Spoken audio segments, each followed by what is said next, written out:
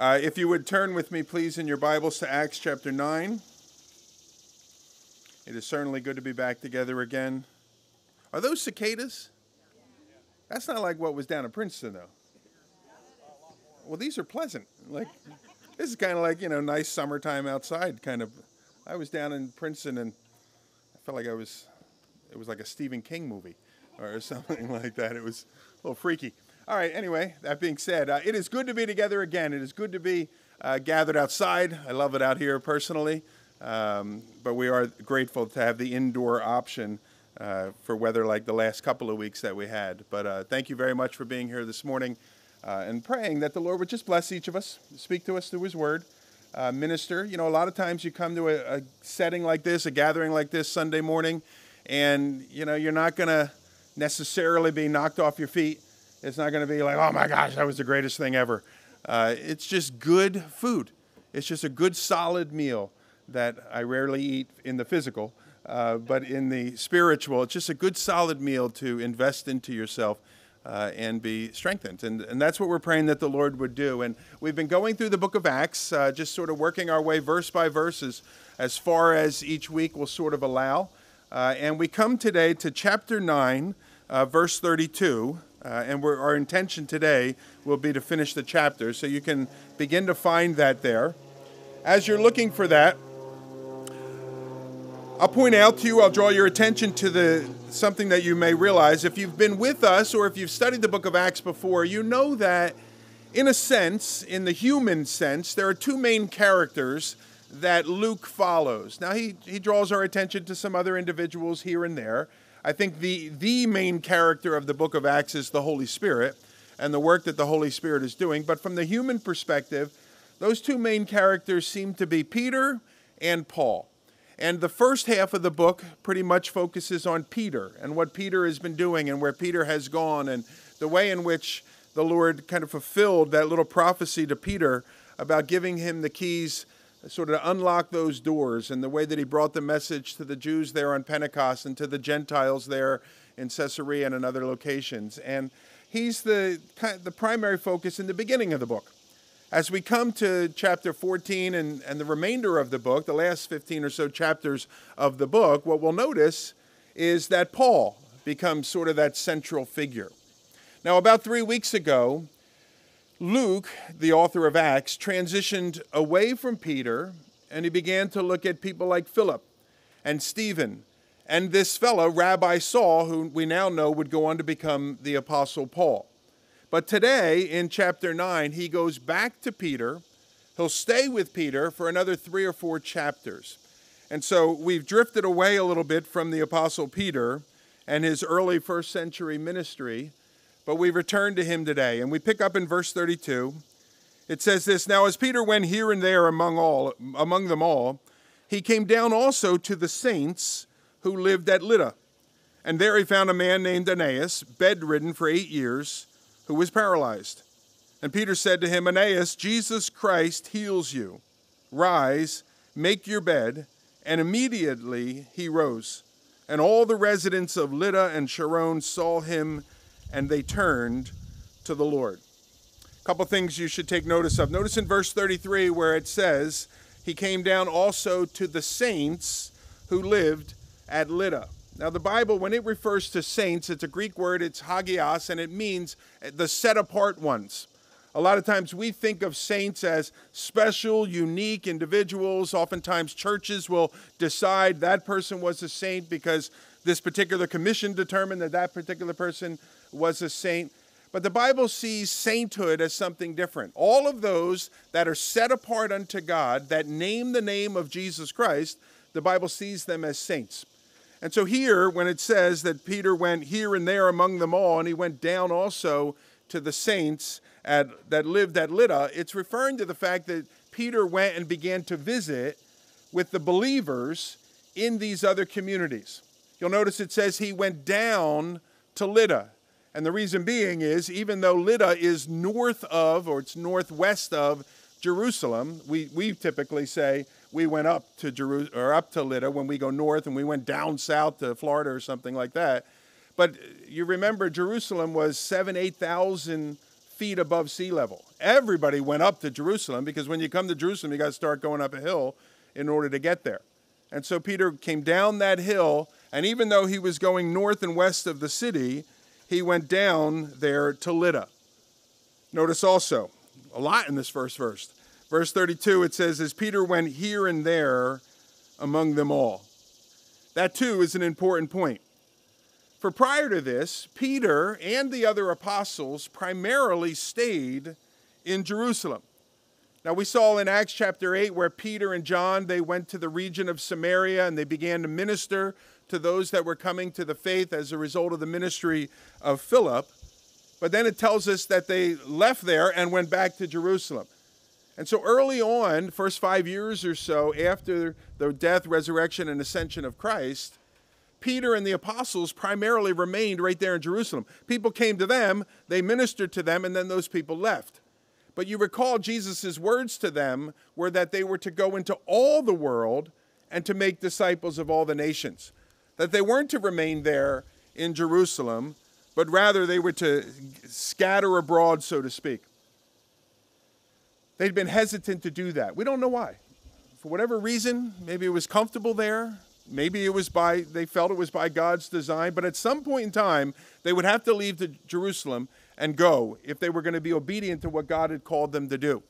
And so here we see in this particular verse, verse 32, that Peter is breaking away from his previous pattern of remaining in a spot and letting people come to him, and he is now going to them. And the first location that Luke draws our attention to is this place that is called Lydda. Now, it's quite possible that he hit 3 or 4 cities on the way to Lydda, villages on the way to Lydda, but this is the first one that Luke draws our attention to.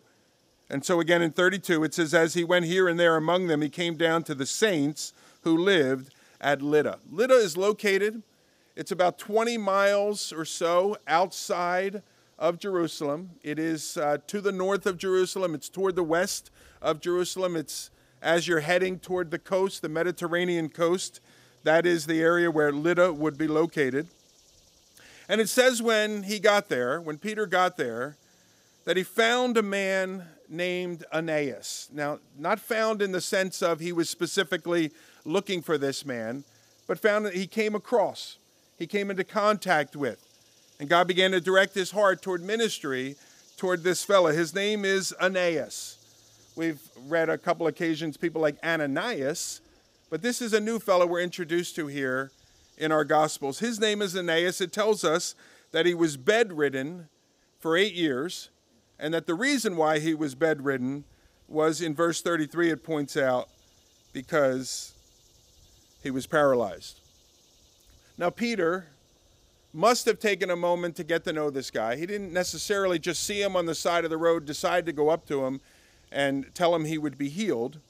And the reason why I say that is, notice when he does encounter him, he says his name. And so it seems he already had an interaction with this fella. He heard this guy's story a little bit.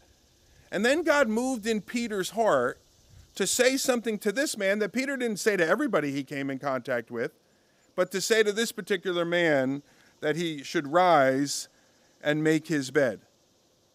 God moved in Peter's heart that he would step out and do this miracle in this man's life. I noticed 3 things about this. Number 1, notice Peter is quite clear about who it is that is doing the healing. And so you'll notice he does not say, as a great apostle of Jesus, I, Peter, heal you. He doesn't say anything like that. And it's very important that he doesn't say it. Notice what he does say. He says, Aeneas, Jesus Christ heals you. What Peter knew, and he wanted to make sure that others knew, was that he was not the means of healing this man. He was simply the instrument through which God was going to work to bring healing to this man. And that is really, really important for us to understand. Because you do a great thing like heal a person in this particular way, the temptation, no doubt, is going to be there to draw attention to yourself. You do a great thing like communicate the gospel to some folks and lots of people respond. The temptation is going to be, wow, look what I just did. You do a great thing by serving some people in some way and being used to impact their lives and maybe even change their lives. The temptation is going to say, look what I did. But here, Peter, right from the start, wants to make sure everybody understands, I'm not the one doing the healing. I'm just the instrument by which the healing is taking place. He says, Jesus Christ heals you. And he makes sure everybody knows that right from the start. Secondly, Peter says to Aeneas, he says there, rise and make your bed. Now, the bed that it is referring to, the best way to picture it, if you see mostly ladies going into a gym somewhere with their little mats, their yoga mats or whatever they are, that's the kind of bed that this guy would have had, perhaps a little bit thicker. All right, you're not your mattress that you would have at your house necessarily. And so he would have a mat of sorts. He would go to some public location, and almost certainly there he would essentially beg, hoping that people would see his need, they'd be kind to him, and they'd give him some alms of some sorts. And so Aeneas says here, or Peter says here, Aeneas, rise and make up your bed. Roll up your bed, pack up your bed. The idea being, be on your way. You don't need to remain here anymore. Jesus Christ heals you. And so he's not telling him to make his bed like your mom tells you to make your bed or used to tell you to make your bed. He's telling him to get up and be on his way, to go about his life, to start working again, all the things that he was unable to do, to be able to do those things once more. And the third thing I noticed this, and so we have that first thing in which he makes sure everybody understands it's Jesus. We have the second thing, be healed, you're changed, go and live. And now the third thing that I notice is this, that this is almost word for word what Jesus said when he was in a similar situation.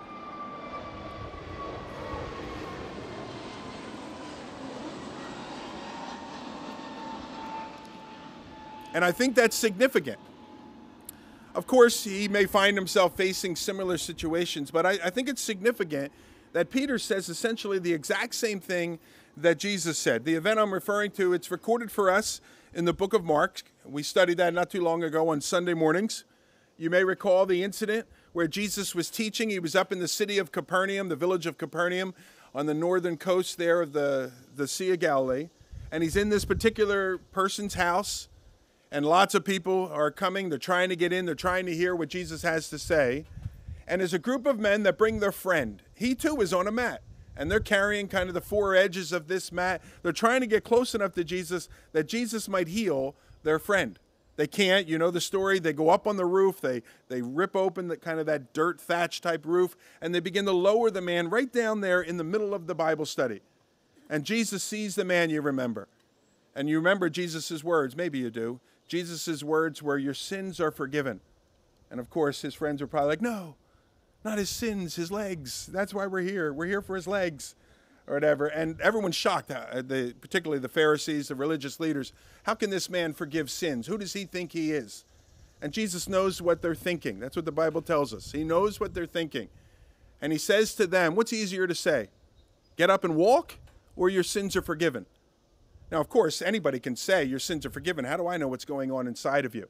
But if you really want to put me to the test, I tell a man that can't walk to get up and walk, we'll know in a minute or so whether I'm telling the truth.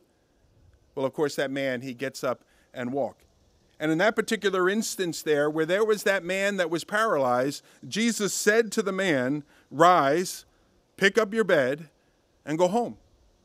Peter said to this man, rise, make your bed, and be on your way. Almost word for word, the one Jesus or Peter says what he had heard the Lord say. And it seems clear to me that what our friend here, Peter, is doing is simply seeking to imitate Jesus. I don't know if you've ever found yourself in a circumstance like that where you have no idea what it is you're going to do, but you feel God prompting you to do something. The best thing that you can do in those instances, to the best of your ability, is imitate Jesus. And that's what Peter does. Well, it worked for Jesus. I'll give it a shot. Jesus Christ heals you. Rise, take up your bed, and be on your way.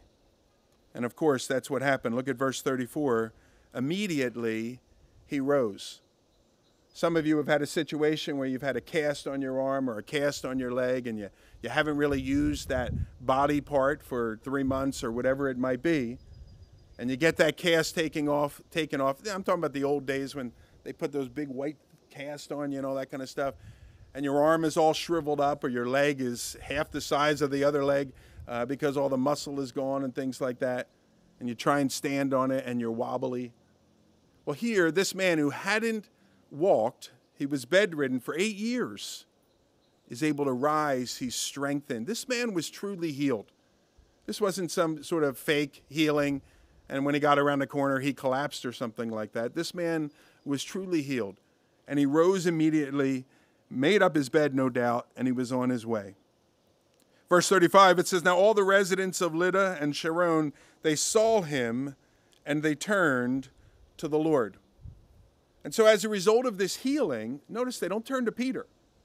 They don't follow Peter. They're not interested in Peter so much. They follow the Lord. They turn to the Lord. The text doesn't say it, but presumably Peter began to explain to them what exactly it meant to turn to the Lord.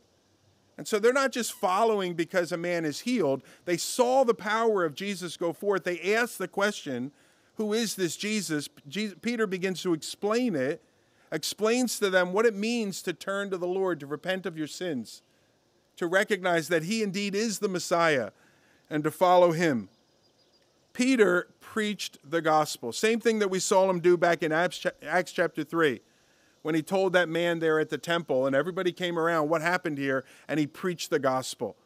And it says in verse 35, many turned and began to follow the Lord. Continuing on, we read in verse 36, it says, "Now there was in Joppa a disciple named Tabitha, which translated also means Dorcas. She was full of good works and acts of charity.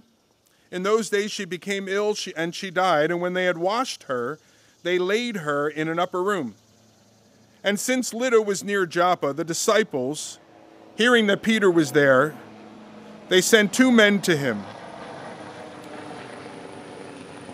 2 men urging him, 'Please, come to us without delay.' And so Peter rose and went with them. And when he arrived, they took him to the upper room. All the widows stood beside him, weeping and showing tunics and other garments that Dorcas made while she was with them. But Peter put them all outside, and he knelt down and he prayed. And turning to the body, he said, 'Tabitha, arise.' And she opened her eyes, and when she saw Peter, she sat up. And he gave her his hand, and he raised her up. And then calling the saints and the widows, he presented her alive. And it became known throughout all Joppa, and many believed in the Lord. And Peter stayed in Joppa for many days with one Simon, who was a tanner." Well, like the previous account, where Peter healed a paralyzed man, in the same sense that had a similar account in Jesus' ministry, this too has a similar account in Jesus' ministry. Specifically, I'm referring to, or some of the examples of, you remember the raising back to life of Lazarus, or the raising of Jairus' daughter. Each of those very similar in certain circumstances to this account. Now, I mentioned earlier that Lydda was about 20 miles northeast of Jerusalem. Joppa is about another 20 miles in the same exact direction. It is located right on the coast of the Mediterranean. Today, Joppa is sort of enveloped in the larger city of Tel Aviv. If you've ever flown into Israel, you probably flew into the Ben Gurion Airport. That's on the outskirts of Tel Aviv. That's where Joppa is. It's a coastal city. You remember in the book of Jonah where it says God called Jonah to go to Nineveh, but instead he went down to Joppa to get on a ship to go to Tarshish, which is on the other side of the Mediterranean. And so Joppa is this port city. It's about 40 miles from Jerusalem. Again, we don't know, did Peter hit other cities in between and minister and preach and things like that? It doesn't say. But this is the second account, second story that Luke decides to draw our attention to. And he begins by drawing our attention to the fact that there was this woman there whose name was Tabitha, or Dorcas, which I believe is the Aramaic. of it. Same name, same meaning. Both of those mean like gazelle or deer or something like that. And so sometimes I'll refer to her as Tabitha, sometimes I'll refer to her as Dorcas, but we're talking about the same lady. And she lived there in this little town of Joppa, and she died, and word had began to filter around, and word made its way to the city of Lydda, or somewhere in between, where Peter was. And word was sent to him, come, to deal with this thing. Notice it says here in verse 38, they said, please come to us without delay. Now the text doesn't say clearly whether or not these two men were sent to fetch Peter before Tabitha died or after Tabitha died. There's enough kind of vagueness in the text that it's possible that they sent for Peter while she was dying, and before he got there, she had actually died. But the plainest reading of the text, to be honest, is that she had already died. And then they called Peter and said, come. I don't know what they were expecting him to do necessarily. It doesn't seem they were expecting him to raise her back to life. But either way, by the time that Peter gets there, according to verse 37, this woman Tabitha had died. It says that they had washed her. That means they had prepared her body for burial. They had wrapped her body for burial.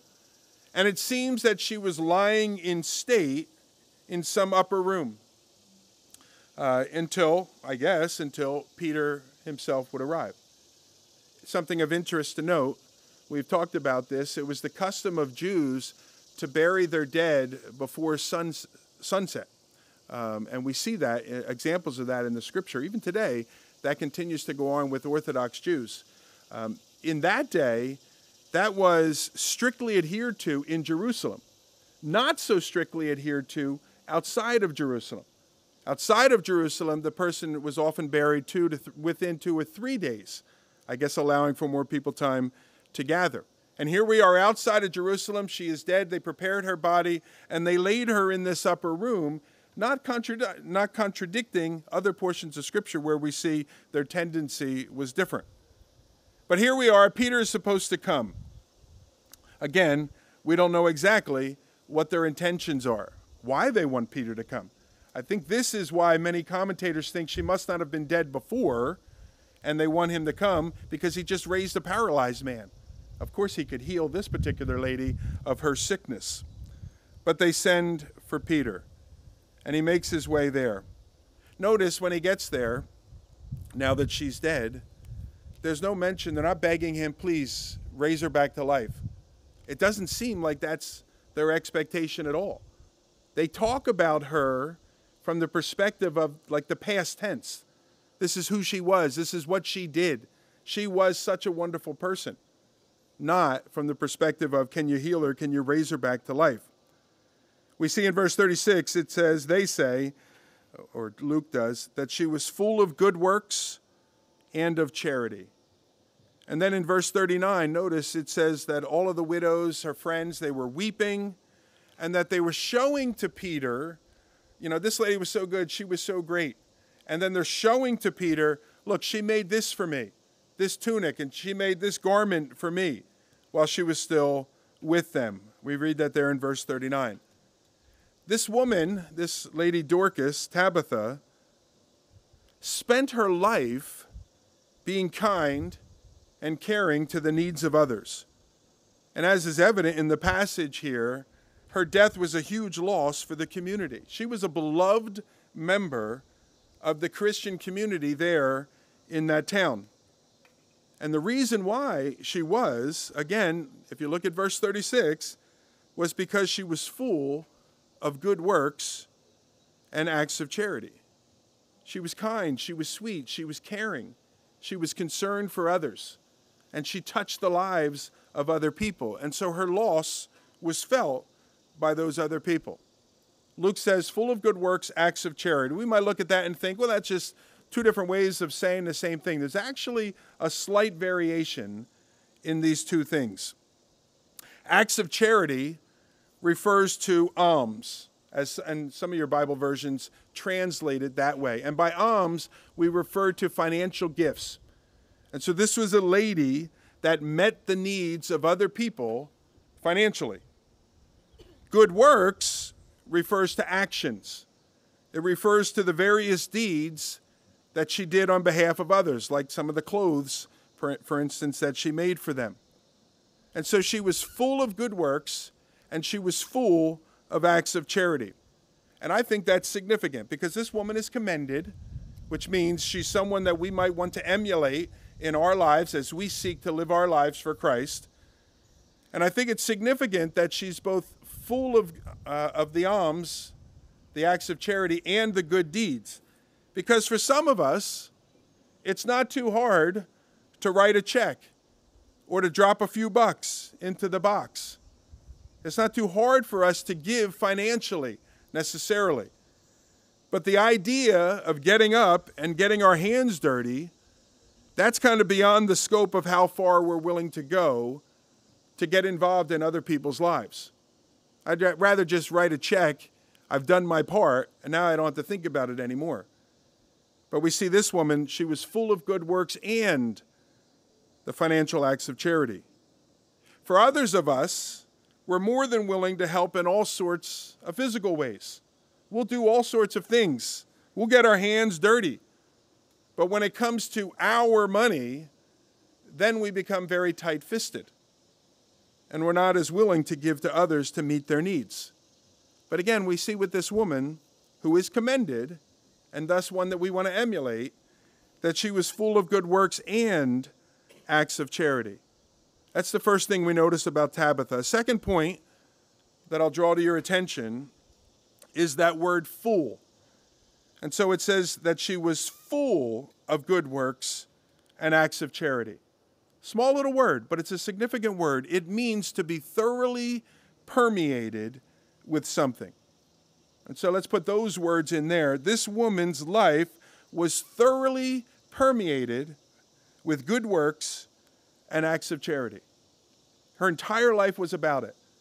This wasn't something she did one day a year. This wasn't something she did one day a week. Her entire life was thoroughly permeated with good works and acts of charity. And she's commended to us in the Scripture, which means she's someone that you and I should seek to emulate.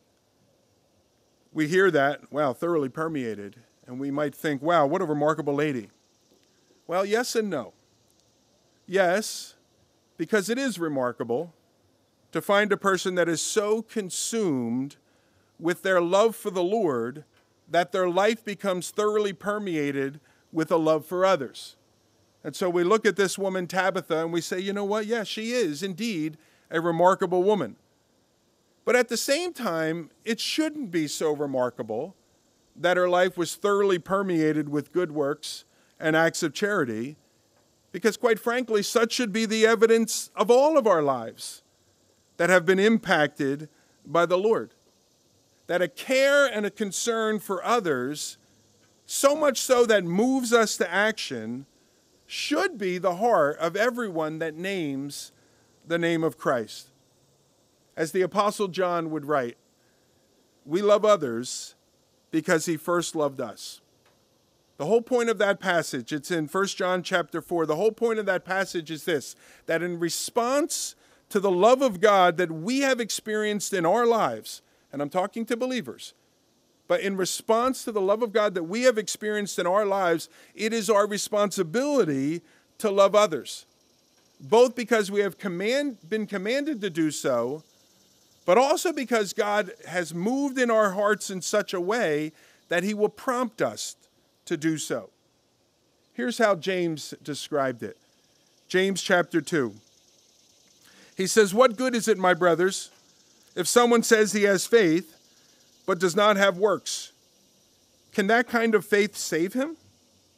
If a brother or sister is poorly clothed and lacking in daily food, and one of you says to them, 'Go in peace, be warmed and filled,' without giving them the things needed for the body, well, what good is that? So also, faith by itself, if it does not have works, such a faith is dead." Now, people have wrestled with that Bible verse. Some conclude that it proves that salvation, at least partially, is based on the good works that we do. That's what some have concluded. In fact, the reformers, and by that I'm referring to the Protestant reformers, the 1500s, the reformers actually considered leaving the book of James out of their Bibles because of this particular verse, which seems to show that salvation is based on faith and good works, not faith alone.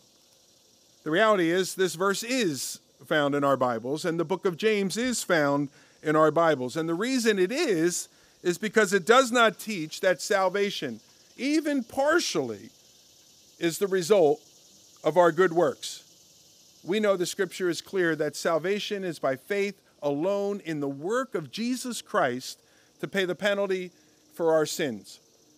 But what this passage does teach is that good works accompany those that have experienced salvation. That the Christian does not do good works so that they can be saved, but they do good works because they have been saved. Once more, not simply because they are commanded to, but because God works internally inside of them too. And so God prompts us. He motivates us. He brings us to a place of seeing a need and then saying to ourselves about that need, well, why shouldn't I be the one to meet that need? That's what Tabitha had come to understand. That's how she lived her life. And that's what her life was marked by. Tabitha, this lady Dorcas, was deeply interested in being a practical blessing to others. And she loved the Lord, and she demonstrated her love for the Lord in very practical ways toward others. And once more, she is a model for each one of us to emulate. Those of you that are perhaps a little bit older in the faith, like older than me in age, I would say probably maybe in your 60s, 70s, beyond, like that, you may recall in many churches, they used to have what were called Dorcas societies. And those were societies of individuals, oftentimes ladies, that would come together and they would sew and things like that, and they would provide clothing for those that were in need. And again, they were called Dorcas societies, and they were named after this particular woman. She's a model for each of us to emulate. I don't know how to sew. I don't plan on taking up that habit. But there are plenty of ways that I can serve other people as their needs become available to me. And there are for you as well. And so, as I said earlier, her death was a huge loss for those that knew her so well and had been cared for her so well, by her so well. Notice verse 39. It says that her friends are weeping. It says they're telling Peter of the many different ways that she had been a blessing to them. I can imagine Peter kind of being in that room, kind of ready to move on to perhaps do what it was that he had come to do. And here are these ladies that are coming up to him, and they're crying. He's trying to console them, and they're showing the clothes that she made and all of that. And Peter's, oh, yeah, yes, it is very nice. And, he doesn't know the difference between or whatever. Sure. And he's trying to be polite here. And then notice it says, finally, in verse 40, but Peter put them all aside, or outside. Peter finally said, oh, okay, everybody. He gave them all a chance to kind of say what they wanted to say. And then he says, could I just have a moment alone in here? And he puts all of these folks outside, and he's alone there with this woman's body, the body that used to house her spirit. And it says, Peter put them all outside, and he knelt down, and he prayed, and turning to the body, he said, Tabitha, arise. Well, that's certainly unexpected, particularly the next verse where it says she does arise. If you're not familiar with this passage, that may not have been what you expected to see. You probably expected he might dedicate the body. Lord, thank you for this woman. She was a wonderful lady, and we're grateful for her. Raise up others like her, Lord. But it's surprising to see him saying, no, actually raise her. But God had moved in Peter's heart to pray this very audacious prayer. Paul, the apostle, he calls this the gift of faith. To know something, to believe something with such a certitude that you act on it. Paul says that's a gift of the Holy Spirit. He teaches that in 1 Corinthians chapter 12. And here Peter, he exercises that gift. He says to this woman who is clearly dead and has been dead for at least a day or more, he says to her to rise. Commentators wonder why Peter put everyone out of the room before doing this. And there are some that suggest that Peter did this in case it didn't work. You know, Tabitha, arise. And these little cricket things, you know, they're off in the distance. Nothing happens. And everyone will be like, who invited this guy? We got the wrong apostle. Is John nearby? Let's bring him. So some people think that is why. Maybe. I tend to doubt it. But perhaps that's the reason why. Maybe it was because if she was raised back to life with everybody around, each of them would have had a heart attack, and then he would have had a bigger problem, having to heal all these other people and bring them back to life. But whatever his motivation was, Peter puts all the others outside of the room, and he kneels down and he begins to pray. And then it seems during that communication with the Lord moves in his heart, and he says to this woman, Tabitha, arise. And look at the rest of verse 40. And she opened her eyes, and she saw Peter, and she got up. She sat up. And Peter gave her his hand, and he raised her up. He caused her to stand. And then he called the saints. There's that word again, used the second time here. And the widows. And he presented this woman alive. In the previous account of the healing of Aeneas, I made mention at that point of the similarity of that healing to something Jesus had previously done. Well, again, here we have an event with a definite similarity to some of the occurrences in Jesus' life as well. I mentioned this briefly before. Jesus, during his time on the earth, resuscitated or raised back to life 3 different individuals. We read in Luke chapter 7 where he raised the widow's son. That was in the midst of a funeral procession. And he kind of stops the procession and he raises the son back to life. We know in John chapter 11, the well-known passage where Jesus raised his friend Lazarus, who had been dead and in the grave for 4 days, raises him back to life. But the account I'm thinking of, and the similarity to the one that we have here in Acts chapter 9, is recorded for us in 3 of the 4 Gospels. We read it in Matthew 9, we read it in Mark 5, and we read it in Luke chapter 8. And that is where Jesus raised a little girl that had died back to life. You'll probably remember the story when I mentioned her father's name. Her father was Jairus. And Jairus was the synagogue ruler, and all we know about this little girl, as far as her name is concerned, is that she was Jairus' daughter. A little girl. It's interesting to note that in the original language, the word for little girl is very similar to Tabitha.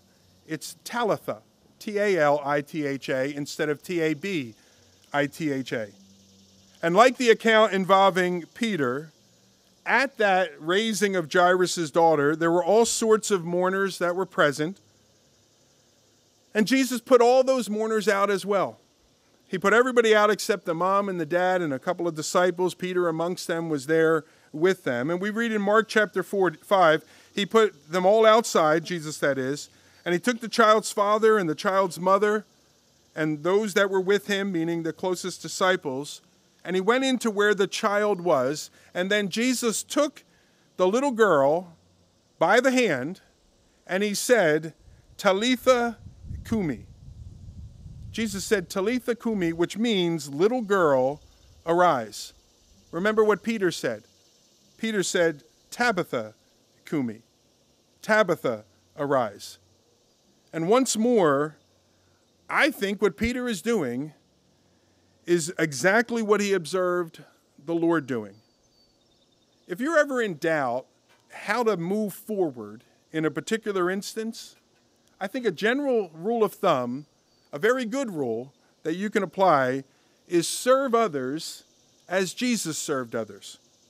Speak as Jesus spoke, and love as Jesus loved. And here we have two instances where Peter is faced with a circumstance where he pretty much hasn't found himself before, at least not where he was the one who was going to have to act. And what he simply does is imitate Jesus. That's what each of us are called to do, is imitate the Lord. You know, a little while back, there was those little bands that went around, What Would Jesus Do? WWJD. And we probably had two responses here, I suspect, from the believing community. Some of you thought it was the greatest thing in the world. You got every shirt that you could get. You got every little band there. You said it all the time, WWJD. And some of you, you really took it to heart and you applied it. Others of you probably went the other direction. That's stupid. That's so goofy. That's just childish. I'm not going to do that sort of thing. And so you responded in that way. Is there anybody here that responded in that way? I know one of them is probably teaching our Sunday school right now, because I know that's how Brother Will would respond. I see Brother Mark over here. He didn't like it. I liked it. I didn't get a band. I didn't get a T-shirt, but I like the concept, and I like the idea that when you find yourself in a particular circumstance and you're not sure how to respond in that circumstance, to go back into your mind and to trace through the scriptures and to see how Jesus approached a particular circumstance, I think is a wise thing to do. It's hard to go wrong when you imitate Jesus in your interactions with other people. And you may not be called to raise people back to life. You may not be called to raise up paralyzed men and things like that, but you will be called to serve other people. And you will be called to love other people. And you will be called to speak into the lives of other people. If I may suggest, get to know Jesus really well. Become an expert of the Gospels that are found in our scriptures, that trace the working and the words and the teachings and the actions and the way in which Jesus loved other people, so that you will know it so well that when you find yourself faced with a similar circumstance, you can apply that to your life as well, and you can imitate Jesus. Peter does that in two instances here. Verse 42, we go on. It says, "And it became known throughout all Joppa, and many believed in the Lord. And Peter stayed there in Joppa for many days with one Simon, a tanner." And so just like Lydda, people began to hear. Did you hear what happened? What's her face? Dorcas was dead and is now alive. Oh my gosh, how did that happen? Well, there was this fella, Peter. And Peter came to him, and no doubt, as he had done in other instances, Peter used it as an opportunity to turn people to Jesus and to highlight and magnify the name of Jesus. It tells us in our verse 43, that he stays there in that town for many days. And notice who it says he stays with: Simon, a tanner. Now, a tanner is not a guy with a good golden tan, or, has a booth somewhere you can rent so you can have a golden tan. A tanner was a fellow that worked to produce leather.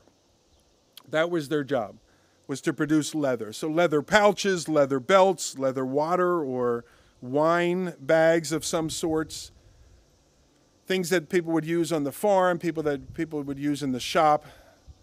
A tanner was a fellow that worked to produce leather products. Elsewhere in the scripture, those items are sometimes called skins. So they're not referred to as leather. That's more of a term we use, but they were referred to as skins. And the skins were because they came from the skins of dead animals. And so the mention of this man Simon's trade is significant here, because the Jewish people considered tanning to be a disreputable business because of the way in which it required constant contact with the body of dead animals, which caused a ceremonial uncleanness. And so those that were very strict to the ceremonies of Judaism would stay away from the tanners. As a matter of fact, there was an exception in sort of the Jewish customs that if you were a woman who was married to a man that had a life change and took on the job of a tanner, that gave you permission to divorce that husband. And so they didn't respect these guys. They didn't like these guys. They were ceremonially unclean and all these kinds of things. And so it's thrown in here that Peter stays there in Joppa with Simon, who is a tanner, a guy that was considered ceremonially unclean. Again, it was strictly forbidden to associate with those individuals. But here we're told that Peter went on to live with Simon the tanner, showing us that God is doing a changing work within Peter, where he's no longer bound by the particular Jewish regulations, particularly not this Jewish regulation. That Peter is becoming less concerned about Jewish traditions and ceremonial expectations than he was previously.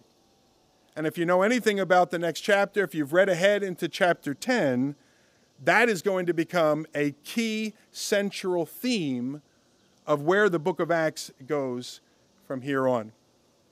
And that is where we'll stop for today. So a little primer, get you a little excited, a little cliffhanger at the end of our study so that you come back and turn the program on next week. Let's pray together. Father, thank you for this guy, Peter.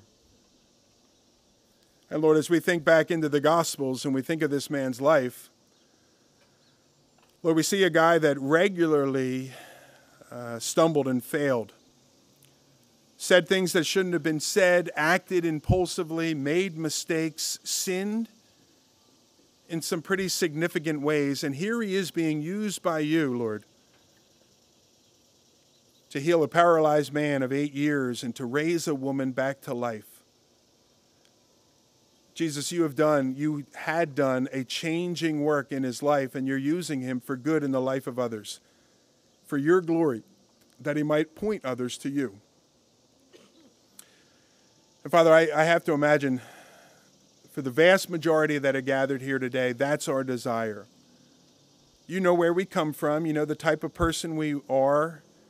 You know the mistakes and sins we made this week. And yet we've come.